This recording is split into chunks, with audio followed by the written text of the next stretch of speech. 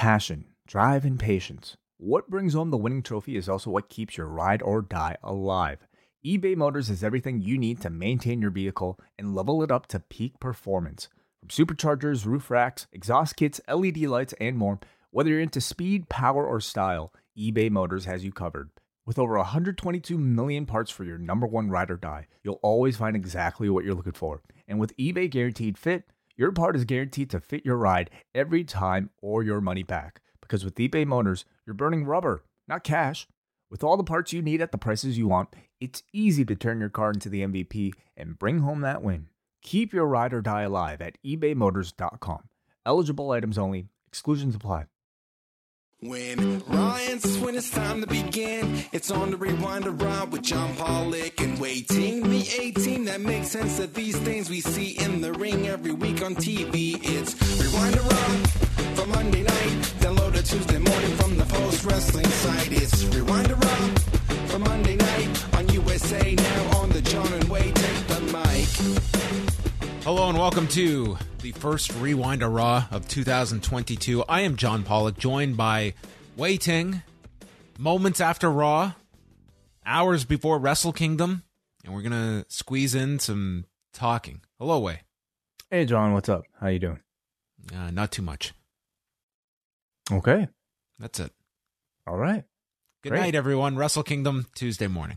Yeah, it's a very busy week here at Post Wrestling, so... and we're already off to a busy start. I mean, we did a show on Saturday talking about day one, of course. We returned for our daily news updates today, which everybody can go and check out at youtube.com/postwrestling or on our Patreon. We were joined, John, you and I, by the Podfather himself, Nate Milton. A late scheduled appearance, but we definitely enjoyed having him as we tried to do our best to talk about the Big Swole Tony Khan story over the weekend. Yeah, if you want to dive into that interview, Nate was fantastic. I encourage people to go check out that chat. We spent about a half an hour on the subject. So, I think you will enjoy that discussion that the three of us had earlier today that also featured a preview for the Wrestle Kingdom cards coming up on Tuesday and Wednesday. So we're going to be back on both days with shows for Post Wrestling Cafe members with reviews of each show. We'll have a show up Tuesday afternoon and Wednesday afternoon, but those will be in place of the Post daily news updates, which will resume on Thursday. And we'll have our regular schedule this week. Tuesday night, Braden and Davey will be doing a show right after the New Year's Evil special of NXT 2.0. So they will be live at 10:15 Eastern at twitch.tv/upnextpodcast. We'll have Rewind at Dynamite on Wednesday, the launch of the TBS era, and plenty more this week. I don't want to overwhelm people. We went through the schedule on the news update today, but we will have shows covering all of the major events this week, including the Hard to Kill pay-per-view, the Battle of the Belt show on Saturday night, the New Japan versus Noah card, and Friday we'll be dropping the best of 2021 show with Wai and I making our picks along with Braden and Davey going through all the relevant categories. So that comes out Friday. I think we have something like 14 shows coming out this week. All right. Again, we're making up for lost time. So if you've missed us, we are back big time. Okay, we're going to dive into Raw from Monday night to kick off the year. Coming off of day one, they were in Greenville, South Carolina, and a huge focus of tonight's event was the Royal Rumble. And I thought they did like a very good job of immediately sending your direction towards the Rumble and immediately establishing competitors in at least the men's battle royal with announcements and setting up, several key matches for the show as well. But I thought tonight's Raw had a really good direction with the Rumble, and I thought this was, a better than usual Raw to kick the year off. Yeah, on the Raw side of things, it really feels like their side of the card is already kind of fleshed out. We even got a couple participants announced, at least on the men's side of things as well. I mean, we're about 4 weeks away from the Rumble itself. I feel like this is a bit early for the WWE. You got to start that Dominic train running now, okay? Mm-hmm. Sure. Send Dominic. Send Dom, yeah. Yes. So we got we started off the show and they were running through the matches that were scheduled, and then the lights go out, and there in the ring is Paul Heyman, who I guess got heavy into the Tanner. Holy Christ. I didn't particularly notice. Was he maybe he spent his winter holidays I don't know, at a resort somewhere. It could be that, yeah. But this was enough that if you walk by this man by the makeup area, your words would have been, "Hey man, easy."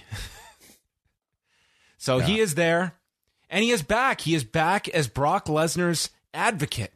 He introduces Lesnar as his client, and Lesnar comes out with the championship, tosses the steps inside the ring for his own podium, and he stands atop these steps as they give a shout out to Roman Reigns, and Brock refers to himself as the real champion and wishing Reigns a get well message.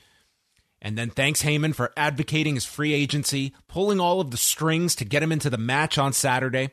And Lesnar will defend the title at the Rumble against the winner of tonight's Fatal 4-Way involving Big E, Seth Rollins, Kevin Owens, and Bobby Lashley. And Heyman explains that Reigns is vulnerable without his special counsel. And 1 week without me, he's already got COVID. So are we to believe that Heyman was making sure that everybody was staying 6 feet away from Roman? He was making sure that he's wearing the appropriate mask, and that maybe Paul Heyman's following around with hand sanitizer all the time, and he's the reason why Roman's managed to avoid COVID up until this point. Maybe Paul Heyman was up on the CDC guidelines, and that was helping Roman Reigns travel throughout the country for all this time. And then 1 week without Heyman, he catches COVID and says, "You can get over the Rona, but karma is kind of bitchy." Okay. Yeah. What are the CDC guidelines for karma? It's seasonal. Is there a vaccine for karma? Yeah. Don't fire your associate here. He runs over all of the. Then Heyman goes through all of the members of the Fatal 4-Way, and specifically going overtime here, putting over Bobby Lashley, noting that he's never faced Lesnar, and goes over the 3 points where Lashley got the better of Lesnar in the match. He speared him through the barricade.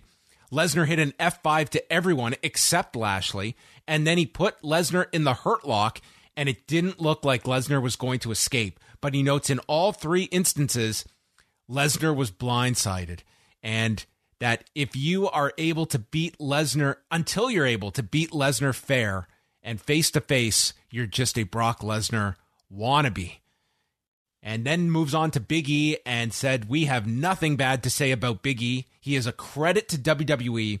We respect him, and it would be an honor if we could face him in a match at the Royal Rumble." And I was very interested to see the handling of Big E on tonight's show, and by the end of it, I would say that your optimism would be that he will be a key member of the Rumble match, but it certainly feels like he has been taken out of the title picture. Yeah, at least for the near future, and we wonder beyond that. I can, just speaking about the Paul Heyman promo here, I mean, I think there was a real concerted effort to make sure that that Big E wasn't just going to get lost. I thought Heyman in this promo tried their best to emphasize the fact that he was a great champion, and that he does belong at this top level, and that he's not just sort of a flash in the pan, somebody that we forget about, but somebody who's to be a respectable champion. All that said, though, I mean, the promo itself was, I think, very much done to kind of weigh the audience's favor towards wanting to see Bobby Lashley versus Brock Lesnar, which I thought Heyman did well here. I was also really interested to see how the Brock Lesnar that we've kind of grown to love at this point, the one who kind of speaks for himself, how he would be paired with Paul Heyman. And I think the answer is that it's very much like how they do Bobby Lashley and MVP. The current Bobby Lashley, who's gotten a lot more comfortable speaking for himself as well. You have the Brock Lesnar saying a few words, and then you hand the mic off to Paul Heyman to do the heavy lifting. And I'm a little disappointed that we're not going to see a continued progression and evolution of this version of Brock Lesnar. This does feel like a bit of a retread from what we used to see between the two. But, who knows if this was all going to be the direction after day one, or if they had to change a lot of things based off of what happened. I really think this is going to be very short-lived with Lesnar and Heyman. This is not a long-term, like those two as a babyface act. I do not see that as a long-term thing. And I would say coming out of tonight, Is this a babyface act? It's certainly, I mean, they were very complimentary towards like Lashley and towards Big E, and they ran Heyman down Rollins and Owens. Yeah. Heyman's known to do that, though. Like, even as a heel, he'll put over the opponent. Well, I see Lesnar and Lashley going in like this is going to be not so much a babyface heel dynamic. It's going to be presented as like this dream match because Bobby is almost already a babyface, and I think everyone's taking Lesnar as a babyface, and I certainly saw that as the direction here with Heyman.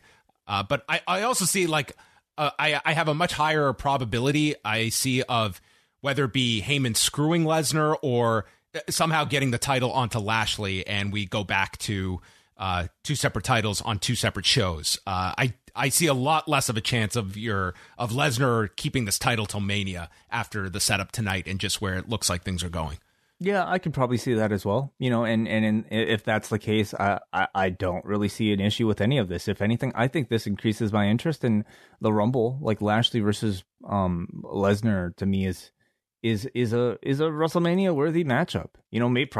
May be more attractive than whatever they have cooking up for WrestleMania. Actually, like the idea of Big E retaining on Saturday, and let's say they were going to go say Big E and Lashley at the Rumble.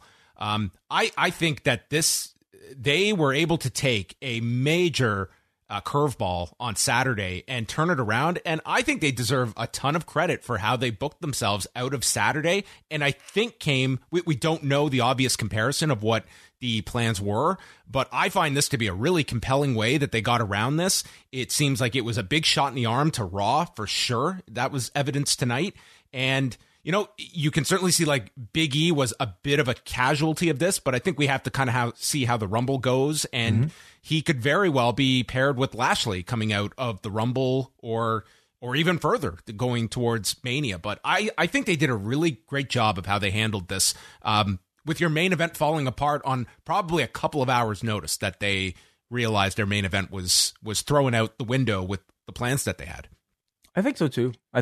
I mean, again, to me, though, much of that criticism will fall upon how Big E gets booked. But one of the most interesting aspects of this whole thing in professional wrestling is the unpredictability of what real life might throw at you and how that'll affect a fictitious storyline. And oftentimes, I mean, it results in something actually being better than it was, and hopefully that this was one of those cases.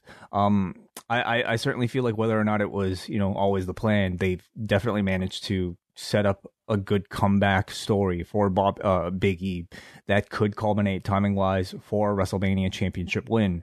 But so much of that is dependent on their follow up and how much the audience wants to see Big E get that title back.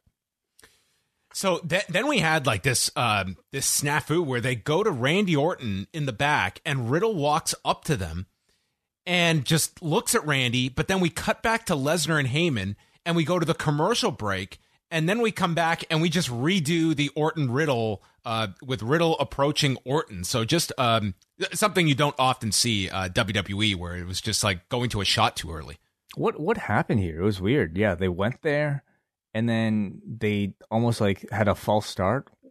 Is that right? Like Riddle didn't even get out any like verbiage. They just cut to Heyman and Lesnar leaving the ring and then go to commercial. And then what was weird was when we came back from break, they didn't just decide, okay, just be together because we already saw Riddle enter the room. Instead, we had to do Riddle coming out of the shot a second time. That just really called attention to this was some error that we had here. Instead of they could have just been in mid-sentence or something, or at least already together because we saw that established before the break. Yeah, it was very strange. So anyway, we continue here. Riddle wants to put together a rap group with Randy and his fish, Swim Shady. They go over their resolutions that include listening to Randy more, and Randy gives this speech, and it ends by him saying, "Our name is," what? "Our name is," and for you 1999 Eminem fans, this, I'm sure, struck a chord. It seems like most of their rap references were 90s based. I mean, that sort of is the golden era, but I mean, it also is fitting with the demographic that watches this show. Is it not? They probably could have gone further. They could have gone to the 80s. Yeah, maybe they didn't go back further enough. So Gable and Otis. Something I realized is that Riddle and Madcap Moss essentially have the same gimmick. They both tell terribly unfunny jokes, but one is done, for heat. The other is somehow done as a babyface thing. So I don't know. Take your pick. Yeah, I think one does have the better delivery with it, but I can't say these are characters that I count down the week until I get to see on each respective show. Randy Orton and Riddle took on Otis and Chad Gable. Gable comes out. Don't boo education. That's gross, he yells at the audience. He kissed Otis on the cheek and said that they are going to learn the meaning of acceptance. They're going to have to accept that their title reign is coming to an end. And I guess no one informed Gable and Otis that this is a non-title match, so they don't have to accept anything. And Chad referred to himself as Master Gable, and the 4 most dangerous letters in sports entertainment are OTIS. I find Gable amusing the more mic time he gets. Sure. Master Gable. Master Gable, yes. So there were some very short matches on the first 2 hours of this show. This went all of 2 minutes and 53 seconds. You won't believe what an RK Bro match broke down into. They got the heat on Riddle, and then he's working his way to the corner, and Gable yanks Randy off the apron so we don't get the hot tag. Riddle fires back with a flying knee, and he goes for the RKO. Otis blocks it and hits a power slam, pinning Riddle, and they are going to have to accept that they have lost a non-title match, and you lose too many of these, you might have to defend those titles. Yeah, maybe we're 2 non-title losses away from actually getting this one, but sure, whatever. It sets up your next challengers, really continuing a story that they've been, working on for the past couple weeks now. I mean, the Street Profits won that RK Bronament thing. Oh God, they won it, but really the story and the feud has not revolved around RK Bro versus Street Profits at all. They've been building this Alpha Academy thing with RK Bro for quite a while, and it seems like we're culminating with a match coming up. Did they say when? No. Presumably the Rumble, but it could be a TV thing. All I don't really get is, I don't know, I felt like it was a really clever thing that they did with Otis always avoiding the RKO because he's got no neck. And yet last week, they just extinguished that by having Orton RKO this guy to win the match. Yeah, I would have held off on that. That was kind of like an intriguing aspect to this story, was like the RKO, like save that. And and maybe a week ago they were not going this direction with Alpha Academy, and now they are. But I agree, they kind of just threw that away last week. Yeah, for a TV moment, like really for nothing. Sarah Schreiber was with Lashley and MVP, and Lashley says that Lesnar fears him. We had a lengthy video on the history of Omos and AJ Styles. Kevin Patrick interviewed Omos, and Omos just put his hand over Kevin Patrick like he was Andre. What's really silly about this is that they do these teasers, right? Where before they go to commercial, they show that, coming up next, we're going to hear Kevin Patrick talk to Omos. So we know these two are standing next to each other. Making small talk. Then they go through a commercial. They go through a backstage interview segment with MVP and Lashley. And then they come back to Omos. And the first thing Omos does in response to a question is to put his hand on Kevin Patrick's mouth. So Omos waited 15 minutes. I don't have time for this. Omos waited 15 minutes standing next to Kevin Patrick just to, put his hand on his face, which, just I think makes him look kind of silly. Yeah, I mean, that was a long wait for that. For that burn. Could you really wanted that burn? I'm not interested in being interviewed, Kevin. Okay, we'll make do. Okay, then there was something called a 24/7 championship mixed tag match where Dana Brooke and Reggie took on Tamina and Akira Tozawa. So if Dana gets pinned, she loses her 24/7 title. You got that? Okay, so anybody on the opposing side can pin her. Yes. Okay. But sure. she was never tagged into the match. Yeah, so that's a smart way to protect your title, I guess. Mm-hmm. Sure. So Dana Brooke and Reggie, I guess they figured, hey, we're teaming up. We should really have like a routine when we come out. And Reggie's like, well, what do you want to do? What if I dance? Well, Dana, can you dance? Well, watch this. The answer is no. She cannot dance. This was, I don't want to myself make a dated reference, but this was like every level of Elaine Bennis that you could imagine as she came out here. It was, if the gimmick is she has zero rhythm, she nailed this. She came down and then ran and did this handstand on the apron and then comes down as Reggie is running towards her but has to stop. This is the first time I've ever rewound an entrance to figure out what is happening.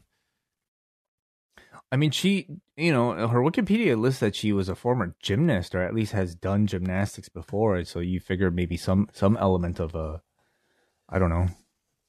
Well, a gymnast isn't a choreographed dancer. Movement. But anyway, it was quite the entrance. Reggie never tags in Dana. Tozawa misses a boot and nails Tamina, so she's upset and slaps Tozawa, who then takes a running cannonball splash from Reggie. In a minute 13, Dana Brooke retains her title without doing anything. No. Yeah, this was a low-quality time-fill segment, like all the 24/7 segments are. It's at the point where the crowd doesn't even respond to these anymore. So, whatever. Becky Lynch is in the ring, and she says that everyone has hope at the beginning of a new year, regardless of their past failures. All the women have hope of becoming the Raw Women's Champion, but they won't win it. And Becky has realized that she has become a work of art.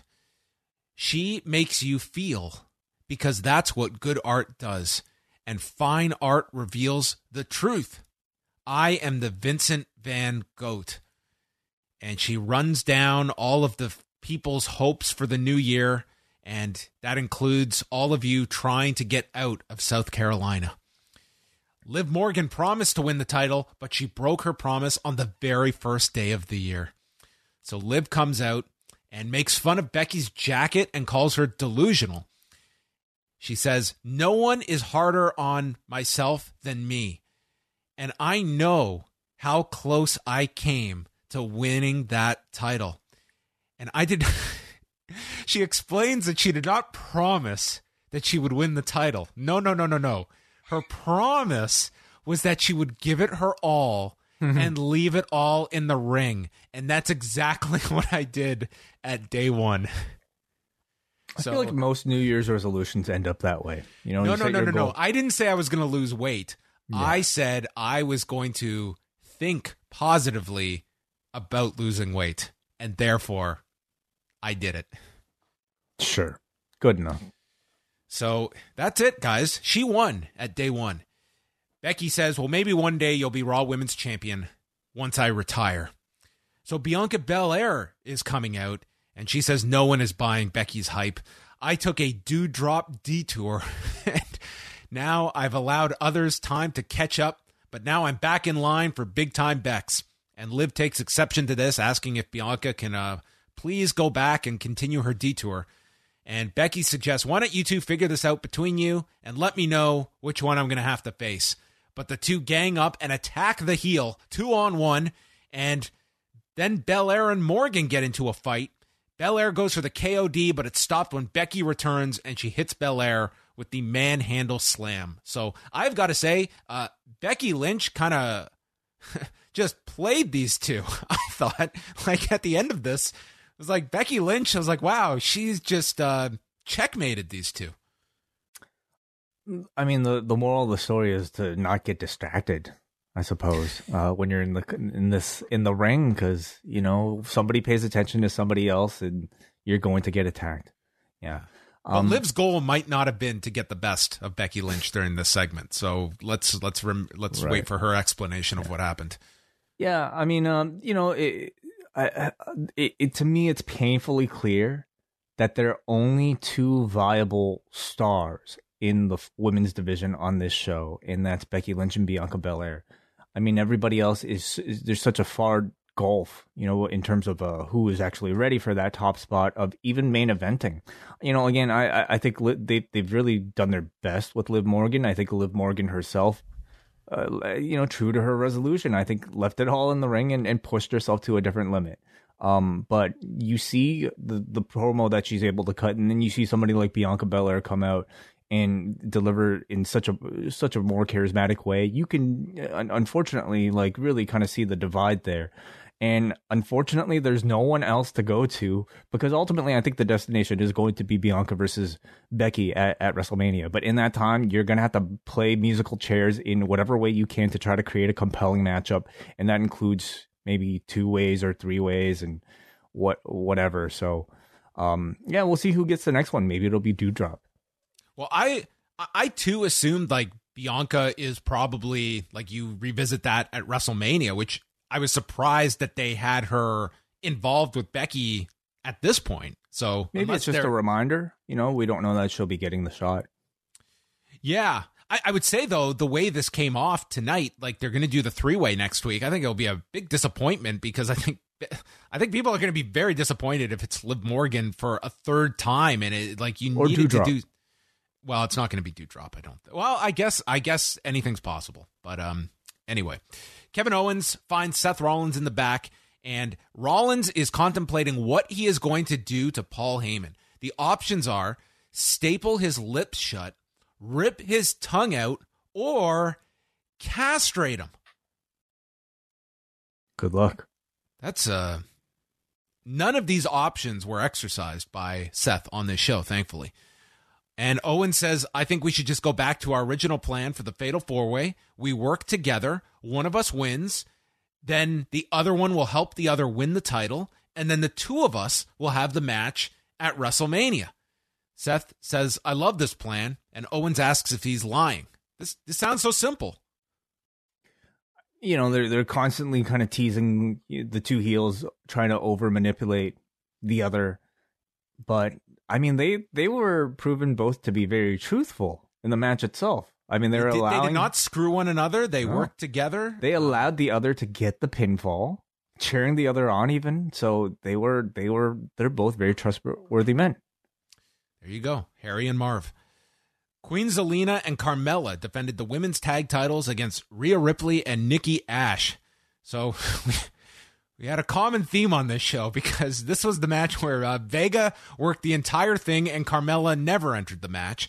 So Nikki was in at first, then tagged in Nikki, and that allowed Vega to get control. And then she stopped a fireman's carry by Nikki and rolled up Nikki, pinning her in 234 after knocking Ripley off the apron, and Ripley was too late to make the save. And Rhea is getting further aggravated at this partner of hers that can't do anything right. And Corey Graves called it a one-sided victory. Might not have been so much aggravation, but more like maybe continued disappointment. This is a story that I feel like has already gotten out of the starting blocks, but because it's kind of been, I guess, off of TV, or at least not necessarily been mentioned for a couple of weeks, this kind of just felt like a refresher. Just they had to kind of refresh the disappointment boil to set the breakup in motion again, I suppose. They teed up Johnny Knoxville in the Royal Rumble by noting that he once fought Butterbean in a grocery store. That was in, I think, the first Jackass movie. When they mentioned this next person once fought Butterbean, I thought we were getting Bart Gunn in the Royal Rumble. Yeah, do you think that would ever happen? Probably not. I think not that recognizable these days. I don't think anyone would recognize him if he made the... He's not going to get the surprise pop. He would among some people. Nor do I think he'd want to. I feel like he's plenty happy without all this. I mean, the Rumble cameo spot, it's an easy night's work. Yeah, I suppose so. But yeah, sure. I don't know. I don't know if there's that much nostalgia for Bart Gunn. We're going to find out if there's nostalgia for Johnny Knoxville here. It depends on the stunt, honestly. Like, the bar is set pretty high for celebrities. So I'm Flaming Table has to be. Come on. Is this going to be who's going to get to eliminate Johnny Knoxville? Maybe Butterbean will come out and Butterbean would do knock it. Him out. I'm thinking maybe Omos does something with Johnny Knoxville. Okay, sure. They can do something fun. The Street Profits come out and they cut a promo earlier. They are both entering the Royal Rumble. And then Ray and Dominic enter the Royal Rumble. And Ray says they're going to be unstoppable. We'll see. They didn't let Dominic talk here. This was like the tag match scenario. They only let one person carry the load here. How much time did they have? They had 30 seconds, but hey, Dominic could get in like a line. I think he said Gracias. His dad, so. Well, thank you, Dominic. The Street Profits took on Apollo Crews and Commander Aziz. And Aziz started this match, and I don't know, I didn't think it was great. And then he tagged in Crews to finish off. Who's better, Aziz or Omos?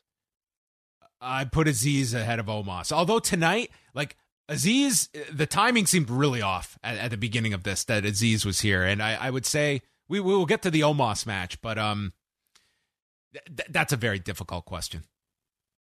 It might be a question for not this week, but the week later for our worst stuff. So Dawkins is in. He hits the silencer, but then Aziz pulls Dawkins off. Aziz gets posted on the floor. So Dawkins returns. Spinebuster tags Ford, who hit an incredible from the heavens and won. Huge length here. 2 minutes and 18 seconds. The Street Profits win. Just a bit of a rehab win for the Street Profits after the RK Bro loss last night. And just a way to serve up the Rumble announcement, I suppose. Schreiber, this was rich. Schreiber spoke to Damian Priest. I'm going to recap this as best I can, but I promise you, this was the message he had. Schreiber explains that Damian does not have the champion's advantage tonight because if he loses by countout or disqualification to Dolph, then he loses the title. And this does make sense because he has lost by countout and disqualification to Ziggler on prior weeks. Damian says, everyone knows there's this side of me. And if I can keep the calm and cool side, the priest side, then I'll beat him. Or I will beat him with the rage of Damian. Regardless of which side comes out, I'll still be champion. What in Christ? How do you take these words and acknowledge I'm going to say these on national television? Like, could you just imagine talking like this way? Oh boy, yeah. I couldn't even try. It's an incredibly corny gimmick, I think, by modern standards. Like being so deliberate with this Jekyll and Hyde thing. It's not like it's such a WWE thing that, okay, we've got this guy who's got like this split personality. So let's do a promo where he like literally breaks down the two sides of me. It's like we've got to just make it so painfully like presented to you on like a silver platter of like, this is exactly what we are doing. This is the subtlety, folks. Here's how I do the magic trick. And if that wasn't enough, like let's make his Titantron and his name tag two different fonts and two different colors so that you know exactly what's going on here. I mean, this is, as Becky Lynch has said, like they're the masters of subtlety, right? Sarcastically, of course. Like it's just what the WWE does. I will say, I mean, I thought whatever they tried with the gimmick worked tonight with this crowd. We'll talk about the match because yes, it did work. Adam Pearce and Sonya Deville are speaking in the back when Doudrop walks in, and she's pissed that Bianca Belair and Liv Morgan are getting another chance for the title, and complains. And Pearce is asking, "What are you complaining about? Are you deaf, Grandpa? Everyone is sick of the same women getting chance after chance, and I demand that Doudrop gets her first chance." And Deville does not bring up the fact that her last win on TV was October 18th. Instead, she says, "We don't just give out title opportunities around here." Yes, you do. We just saw that on Saturday. What the fuck was the point of the Bianca Belair feud if, like, Doudrop just ended up getting a title? She lost like anyway. every match to Bianca Belair, and her punishment for losing those matches are, we'll have a 3-way next week with you, Belair, and Liv Morgan, and the winner will get Becky Lynch at the Royal Rumble. Yeah, really. I mean, it was only a detour, right? So I guess it doesn't really count in the record books. Well, it turns out it's a U-turn as our the rematch philosophy here. Damian Priest and Dolph Ziggler for the U.S. title. Jimmy Smith, God bless this guy, he decided to explain this from his point of view. He says, guys, hear me out. This is almost like a triple threat match because Damian Priest is not just facing Dolph Ziggler. He's also facing that other side of him. Love it. Yes, Jimmy, it's a triple threat match. It's Damian versus Priest versus Dolph Ziggler. I rewound. I'm like, did I hear this right? Oh my God. Anyway, Ziggler kicks off the barricade and DDTs Damian on the floor. So you've got the announcers explaining he could get counted out. This could change the title. So we go to break at the count of 1. The first time when a count out could actually mean something substantial. We go to the commercial here. We come back. Guess what? The title did not change hands. Priest takes over, and then he's climbing when Bobby Roode appears and knocks him off the turnbuckle, and this leads to a famouser for a big near fall. And at this point, they really got this crowd with this near fall. And with this this interference by Bobby Roode, the close-up on Damian's face reveals that Damian has arrived. And his eyes are just fixated on Roode. He goes to the floor, he grabs a chair, and he goes to use it, but he hears the referee counting, and he's got to make a decision. Either give this man a concussion or roll into the ring with the chair. He makes the right decision. And with the chair, Ziggler's pleading, hit me, hit me. And Roode is on the apron, so Priest turns around and blasts him with the chair. He turns around, zigzag, another big near fall, and they have got this crowd at this point. Ziggler goes for a super kick. It's turned into the reckoning. Damian wins, or should I say Priest wins, as Jimmy Smith says that he kept the darkness at bay. The dark passenger is contained. Right. So, on the one hand, I think we have just something that, I mean, I ultimately feel like they are trying to craft this show to make sure everybody understands it, including, I don't know, the 7-year-old that might be the 5 7-year-olds that are actually watching the show. Yeah. And maybe it's the 60, 70-year-old as well that has trouble following, hey, is Cody Rhodes a heel or a babyface? Like, is Cody Rhodes walking through the right tunnel? That is the other extreme, where you have no idea what exactly is going on and you have to study so hard. And some people might prefer that, but that is not the type of storytelling that WWE has been known to do. Instead, they might go too far the other direction and to make sure that, everybody understands what's going on. And I will say, at least in South Carolina tonight, I think everybody in that room understood what was going on with the character. And they got into the near falls, and I think they got into some of the teases of, the Roode with the chair, or sorry, Priest, hitting Dolph, getting DQ'd with the chair and all that. Yeah, I listen, the match worked. I think it's a character that I think ultimately they, it will work for Damian Priest in this environment, because I think they love this kind of stuff.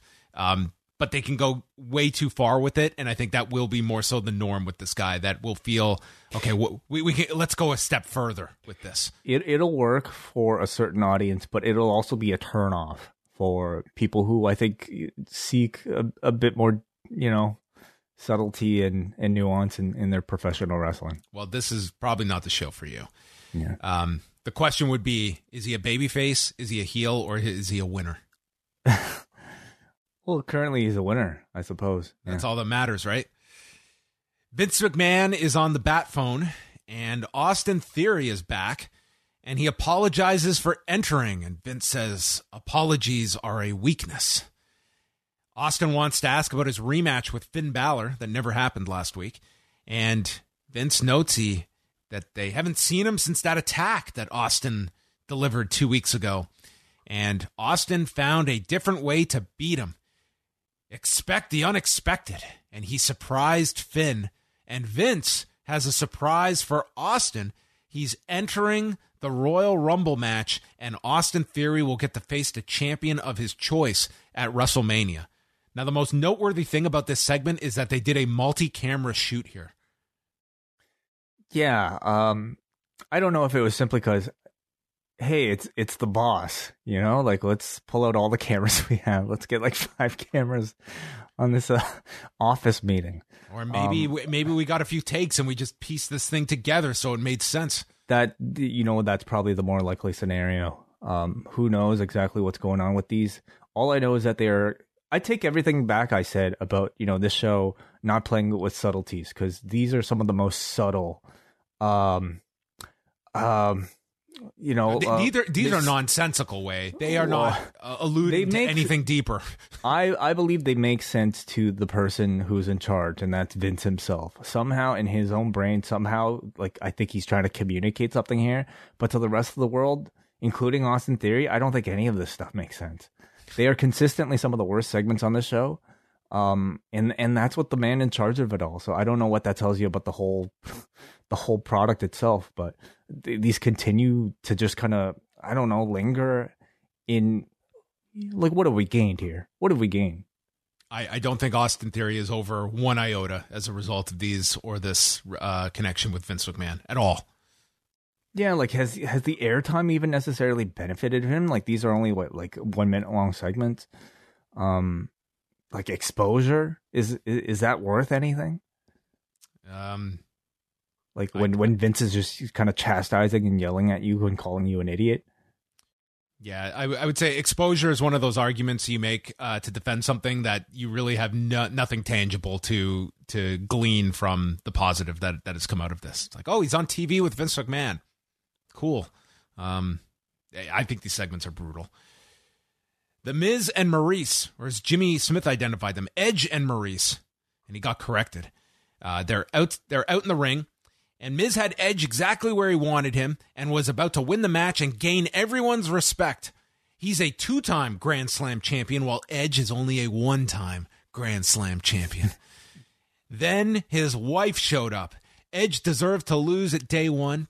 They recap the wedding vows and says at day 1, Edge hid behind his wife. What kind of a man does that? What kind of a man relies on his wife to fight his battles? And this was pretty, I enjoyed this, and the crowd was screaming at him. I thought he just played them terrific. Maurice then lists off all of Miz's attributes and why she loves him. And if Beth Phoenix was here tonight, I'd punch her right in the face. And with that, out comes Beth Phoenix. They played her music first this time, and she came out, followed by Edge, and we have a husband-wife tandem pose here with the pyro. I liked it. Cool. I also like Beth's new look. Yeah, she's kind of got almost like this Bull Nakano hair.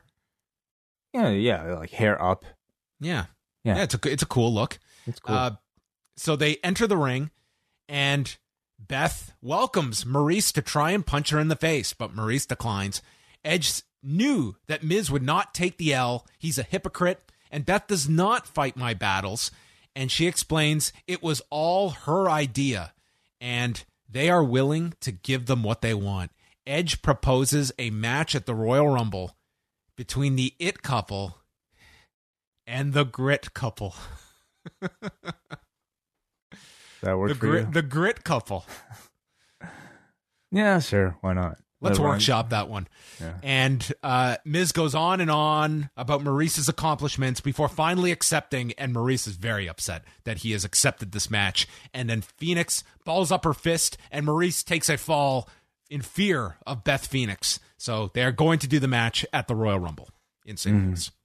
I thought crowd reacted pretty well to this, as I expected. These intergender matches between real life couples always do well, and I don't have no doubt in that stadium, the audience will react really well to this as well. Now, will we get a skit with Miz and Maurice, like they did for the Total Bellas spoof a few years ago. Oh, okay. What would the skit be? Oh, they could be like, you know, in like a log cabin somewhere as like lumberjacks, believing like that's where Edge and Beth Phoenix live, out in the woods. Sure. Yeah. We've already seen the inside of Edge's house. We have. They have orange juice, I believe. Mm-hmm. Yeah. Okay. Stuff to build Kind upon. of it. Not much. Not as much as Total Bellas. To really Not as work much with. material there, no. Yeah. Kevin Patrick spoke with Big E, and Kevin says the odds they were stacked against you at day one. How motivated are you to win tonight? And Big E explains that being champion meant a lot to him, and it meant a lot to a lot of people. There is no shame in losing to Brock Lesnar, but we don't get kicked and stay down or wallow in self-pity. We make sure our next chapter is our best chapter, and I can right all the wrongs tonight and start my path to reclaim what is mine, and I'll be damned if there is a soul on earth that can stop him. I thought this was like a welcome promo from Big E, and so often we see when a champion loses, and the worst thing is when they are booked in such a manner where it's nothing, and they just they don't care, you don't care, and instead, you know, this was like a strong Kofi promo Kingston. from Big E. Yeah. Kofi Kingston, you know, his own partner. Yes, I mean, I think the biggest example of somebody who really gave us a very unsatisfying reaction to a major, heartbreaking championship loss. Even though you did observe Way that time he was squeezing something in his hands out of anger. People looked way too deep into that. Then I think. Oh, they had guys, a plan. he's mad. Yeah. Oh, they're building something here. He crushed the cookie. Yeah. Just you wait. It's all a build to the Mania. I mean, we could be doing the same for this, but I will say this was a very, very important on-camera appearance for Big E. The first reaction to his championship loss, and I thought Big E. He gave us a lot of emotion here. You know, he gave us a lot of subtle emotion. When I say the show, you know, is not really known for his subtlety, there are certain performers who definitely break that mold, and I would consider Big E, at least in this instance, one of them, where I think he had to put on, you know, he conveyed that he had to put on a brave face, but you can tell internally he was really struggling with the loss, and it came across in this interview.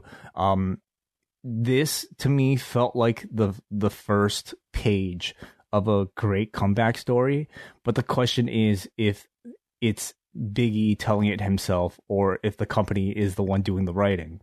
And yeah, again, you know, in the weeks to come, the follow-up will really be telling about what the long-term plan is for this guy, or if he'll just kind of fall back into the upper mid card. Yeah, I mean, it's very evident that if you are slotting people on Raw, like Bobby Lashley is ahead of Big E, but the reality is, like, their babyface situation, they cannot afford to not have a Big E, like, beyond WrestleMania. Like, and maybe this will sound silly come the summer if we look at where he is slated, but man, this is a company that desperately needs babyfaces. Bobby Lashley is not your youngest performer. And Big E, it's like, go through the baby faces on both shows, and they desperately need people that I think they cannot afford to have a Big E just being somebody in the middle of the pack and doing nothing. Sure, yeah. But, you know, like, do you expect him to be sort of at a Drew McIntyre level on the SmackDown side of things? Somebody who's not necessarily a champion, but is kind of in that space? I think the Rumble will tell the tale. You know, if you are putting the title back on Bobby Lashley at the Rumble and then squaring Lesnar off with Reigns for the build-up to Mania, yeah, I do see Big E being like a big featured player on Raw going into WrestleMania, unless you have something to pull out of left field for a Lashley at WrestleMania. Like, what are your options on the Raw side? Yeah, it's a great question. Yeah. You know, a lot of that I think will come down to Big E's performances in these weeks without the championship. I think you could make the argument that he's more interesting chasing as a babyface than he is somebody who's defending. So these several weeks will, I think, be really important for him to garner that fan interest in wanting to see a comeback story. And yeah, like, who depends if anybody else catches fire in that time between now and WrestleMania. So now it is time for AJ Styles and Omos. Delayed a week, the bell rings and Styles is telling him that he loves him like a brother.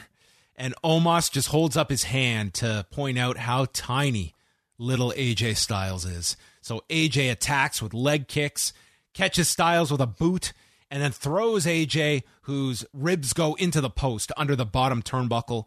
And AJ is just coming back with strikes, kicks out of the corner. He goes for the phenomenal forearm, but then gets caught, and he snaps Omos's neck on the top rope, goes for the phenomenal forearm, and just gets swatted in the chest, tossed off the shoulders, tree slam, and Omos wins in 3 minutes and 47 seconds.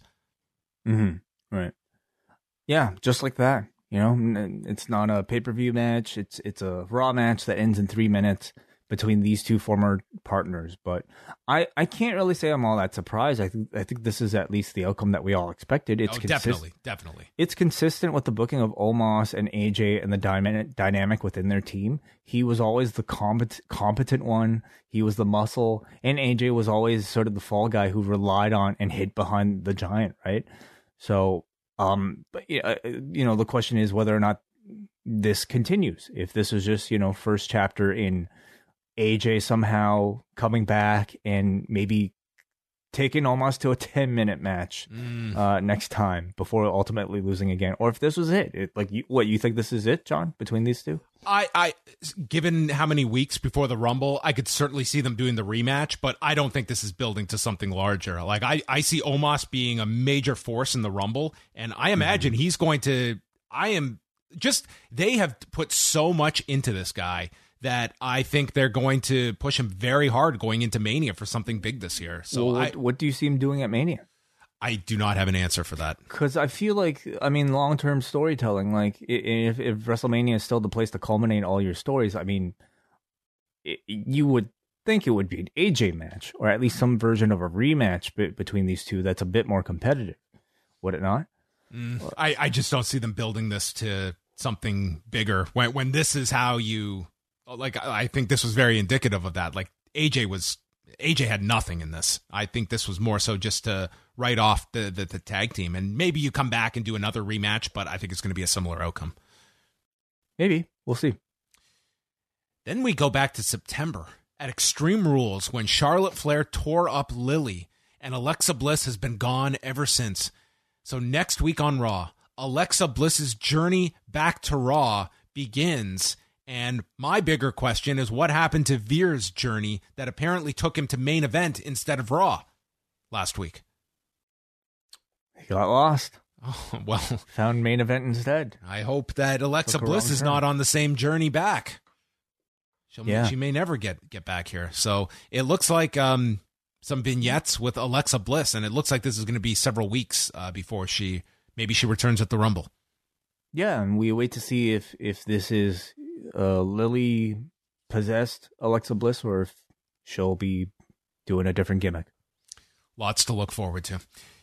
The main event is Kevin Owens, Seth Rollins, Bobby Lashley, and Big E. And Lashley is dominating the match early. That leads to chants of Bobby. Crowd is getting behind this guy in a big way. He goes for a spear to Owens, but misses and crashes through the barricade.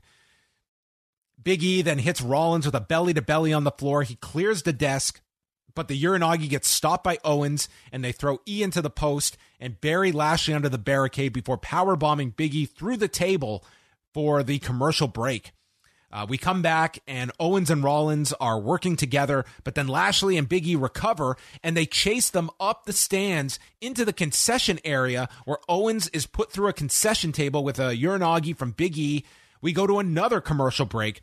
We come back. They're still fighting in the crowd, and it leads to Kevin Owens hitting a dive off a balcony onto all three. And this crowd is very into the match at this point. These four worked incredibly hard. I think all four of these guys, and you can throw in Lesnar there, like, they really stepped up in a big way on Saturday and continued it on Monday night. Like, the pressure was on them. It's like, you guys need to be the main event of this show. They had an incredible sprint on Saturday and worked super hard tonight. I think all four of them are awesome as performers. And And yeah, like you put them in any sort of situation, I'm sure on the house show circuit, they kill it whenever they have to work together. On short notice, with Brock Lesnar suddenly being added to the match, you could always depend on them. And in a lengthy 20-minute match that spans across the entire arena, you can always depend on these guys. It was a spectacular dive from Kevin Owens. So in the ring, Owens hits a swanton on Big E, followed by a frog splash from Rollins. Big E kicks out, and then he stops the stomp attempt, and they needed 2 tries here to get Big E up for the pop-up powerbomb. It just seemed like the timing was off on the first try. Lashley returns. Rollins then stops a big ending, leading to a spear on Big E, a spear to Rollins, and then Lashley stops a stunner and gives a final spear to Kevin Owens, who eats the pin. Bobby Lashley is your winner, and they really put this over as a dream match between Lesnar and Lashley for the Royal Rumble in a couple of weeks. Yeah, really good match. I really enjoyed the falls count, or not falls count anywhere, but the no DQ aspect that took him through the arena, making this match very different from the one we had last night. Wonderful dive from Owens. And, you know, the finish of this was one that, you know, like you weren't on the calls, but somebody brought up a really good, I think it might have been Hansi, like somebody brought up a great question about why it had to be Big E on Saturday taking the pinfall when you're in a multi-man match, and it could have as easily been Rollins or Owens taking the pinfall. Makes me wonder if maybe because they knew Owens was going to lose this week, I mean, maybe they thought, oh, okay, we can't have him lose twice, or somehow Rollins needed to be protected. I don't know, but I would suggest that Big E needed the protection. But maybe they're trying to, you know, have Big E lose so that they can come full circle with him actually beating Brock Lesnar, perhaps. I mean, that would be an interesting WrestleMania thing, but I mean, that's probably not in the works because of the Roman situation. But anyway, I'm just thinking out loud. I'm sorry I'm rambling here. But anyway, all of this makes you wonder what the original plans were and what got changed in the last minute.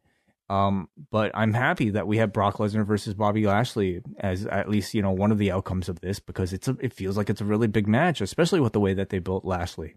Yeah, I mean, they teased it on Saturday, and it clearly is a direction everyone wanted, and they did a great job tonight of leading you in that direction. Like the promo from Heyman, it really did just set the stage that, okay, it's going to be Bobby Lashley with the outside chance of Big E, and led the audience in that direction. And when you got the Bobby chance, I think it was very evident that it worked. You got the outcome you wanted, and it feels like it's a fresh match. It feels like a big match for the Rumble.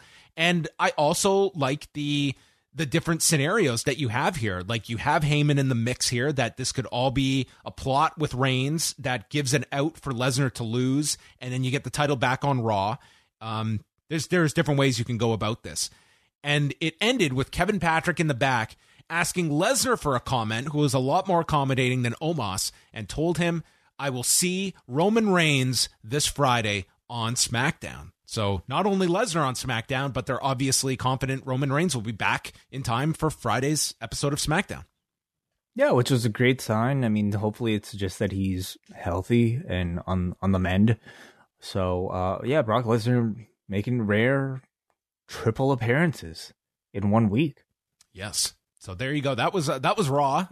Certainly, it had some of its typical Raw staples that will scratch your head. But all in all, I think the direction for the Rumble, the 4-way main event, Priest and Ziggler, like what they got out of that, like I think that certainly worked for the crowd. That I came out of this episode of Raw, and it seems like the change of events that went down on Saturday, like I think they came out of it in a better position and have got kind of their focus for the Rumble, and it made for a fast-moving show that largely was enjoyable.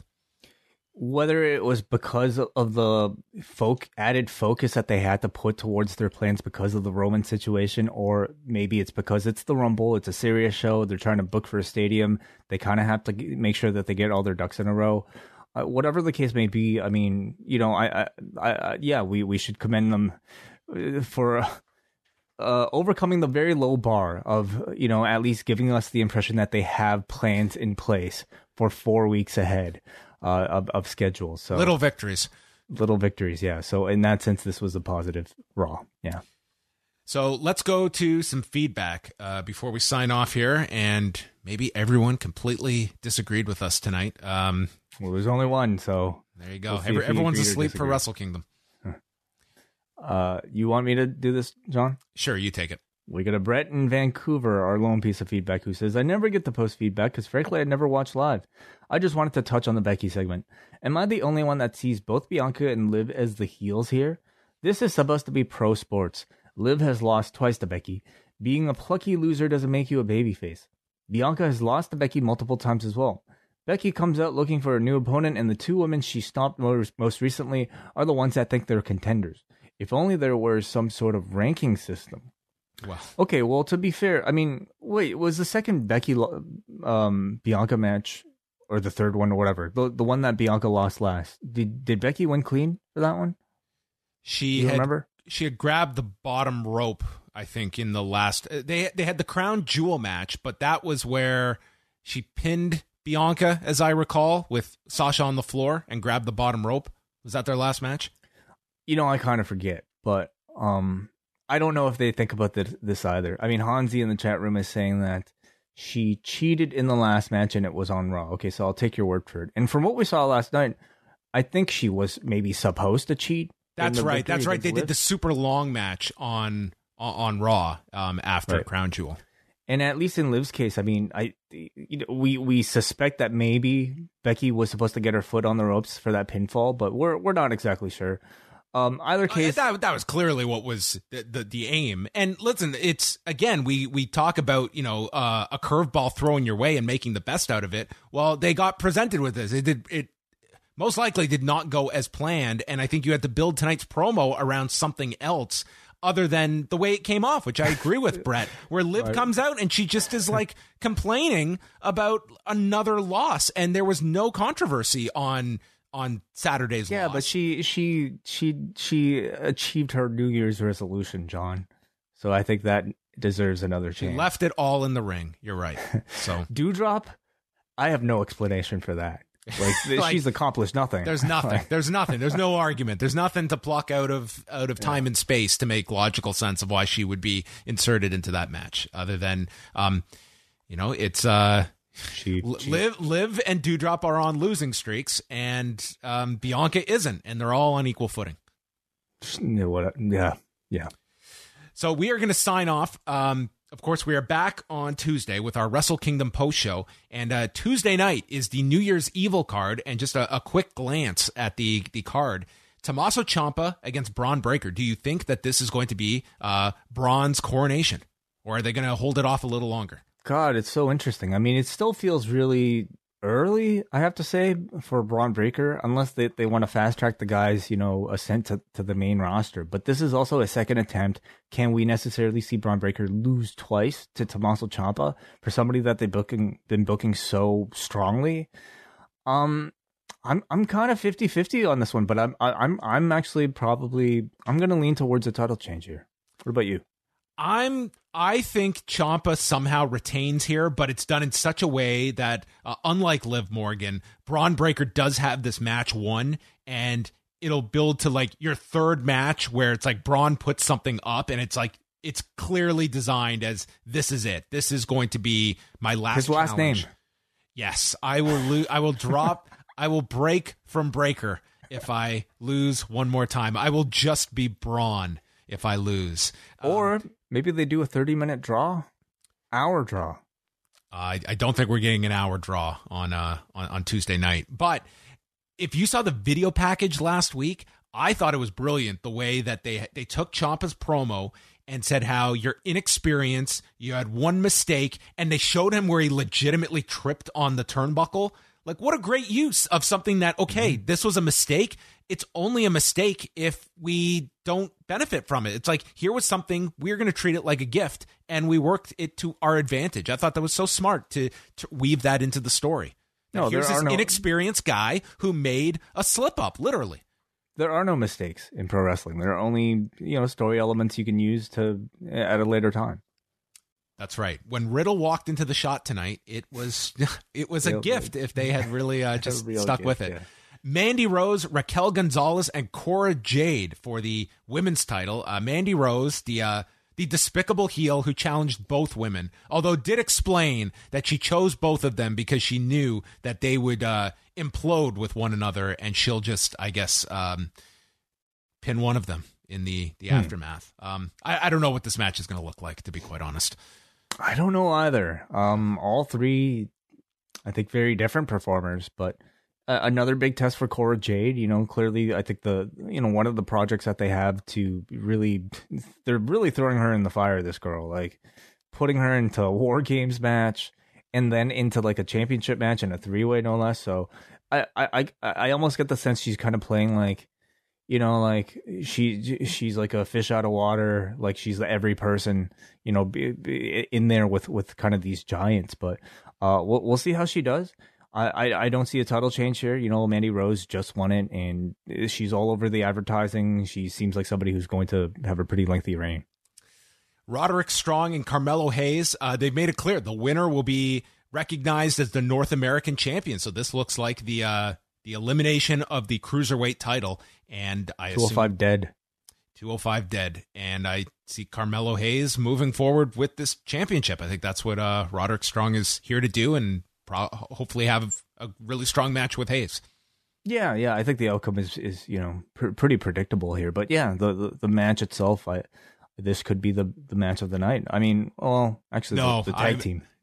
Yeah, sure. I'm really high on this 6-man. MSK and Riddle against Eichner, Bartel, and Walter. This should be tremendous. I think this is going to be fantastic. Yeah, no mention. They showed ads for it, but like, no real cross promotion, I suppose. From the You're Riddle right, because they did mention the fact like AJ's going to be on the show tomorrow night. And they made no big deal of that tonight. Like, I don't think they even mentioned that in any of the ads tonight.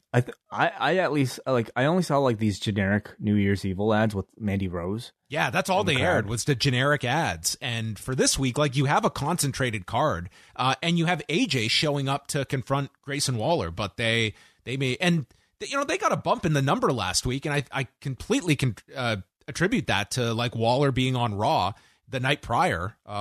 It seems like they're more invested in these crossovers, clearly, with like Riddle wrestling on this show. I mean, I suppose maybe this was a night where they felt like they had too much other stuff to cover, and NXT sort of well, just the commercials, like build the commercial about like AJ shows up, like just those generic ads. Like, what is that selling you on?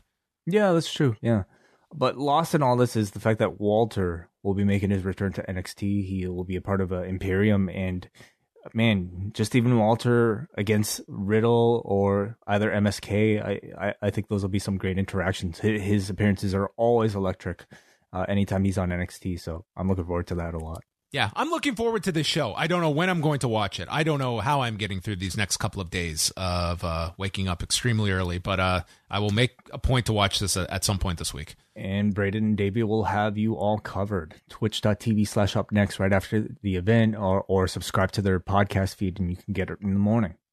All right. With that, we are going to say farewell. We will be back in just a couple of hours with a whole review of Wrestle Kingdom once again for members at postwrestlingcafe.com. It's the beginning of the month, everybody. It is January 4th officially. We are not only giving you one Wrestle Kingdom review, we're giving you 3 of them this year.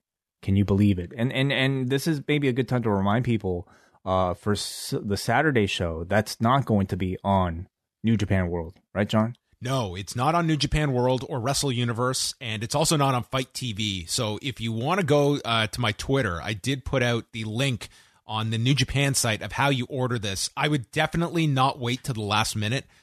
Do go through these instructions of how to order it on the Abema app, because you have to buy coins, and then what? Yeah, listen. I looked at it. It's Chuck E. Cheese. It does not look super complicated, but it also does not look like something you're going to just do in 2 minutes if you have never ordered off of this site before either. So get your Abema dollars, and you can spend them at the Noah versus New Japan show on Saturday. Yes. So that'll be your first obstacle is how can I give my money for this event on Saturday? So that is it, folks.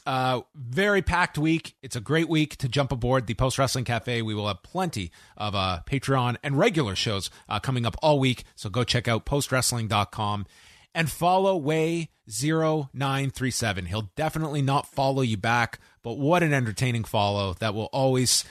It's quality. It's not quantity of tweets. It's quality of tweets. And that's all that I want out of Twitter in 2022. So goodbye.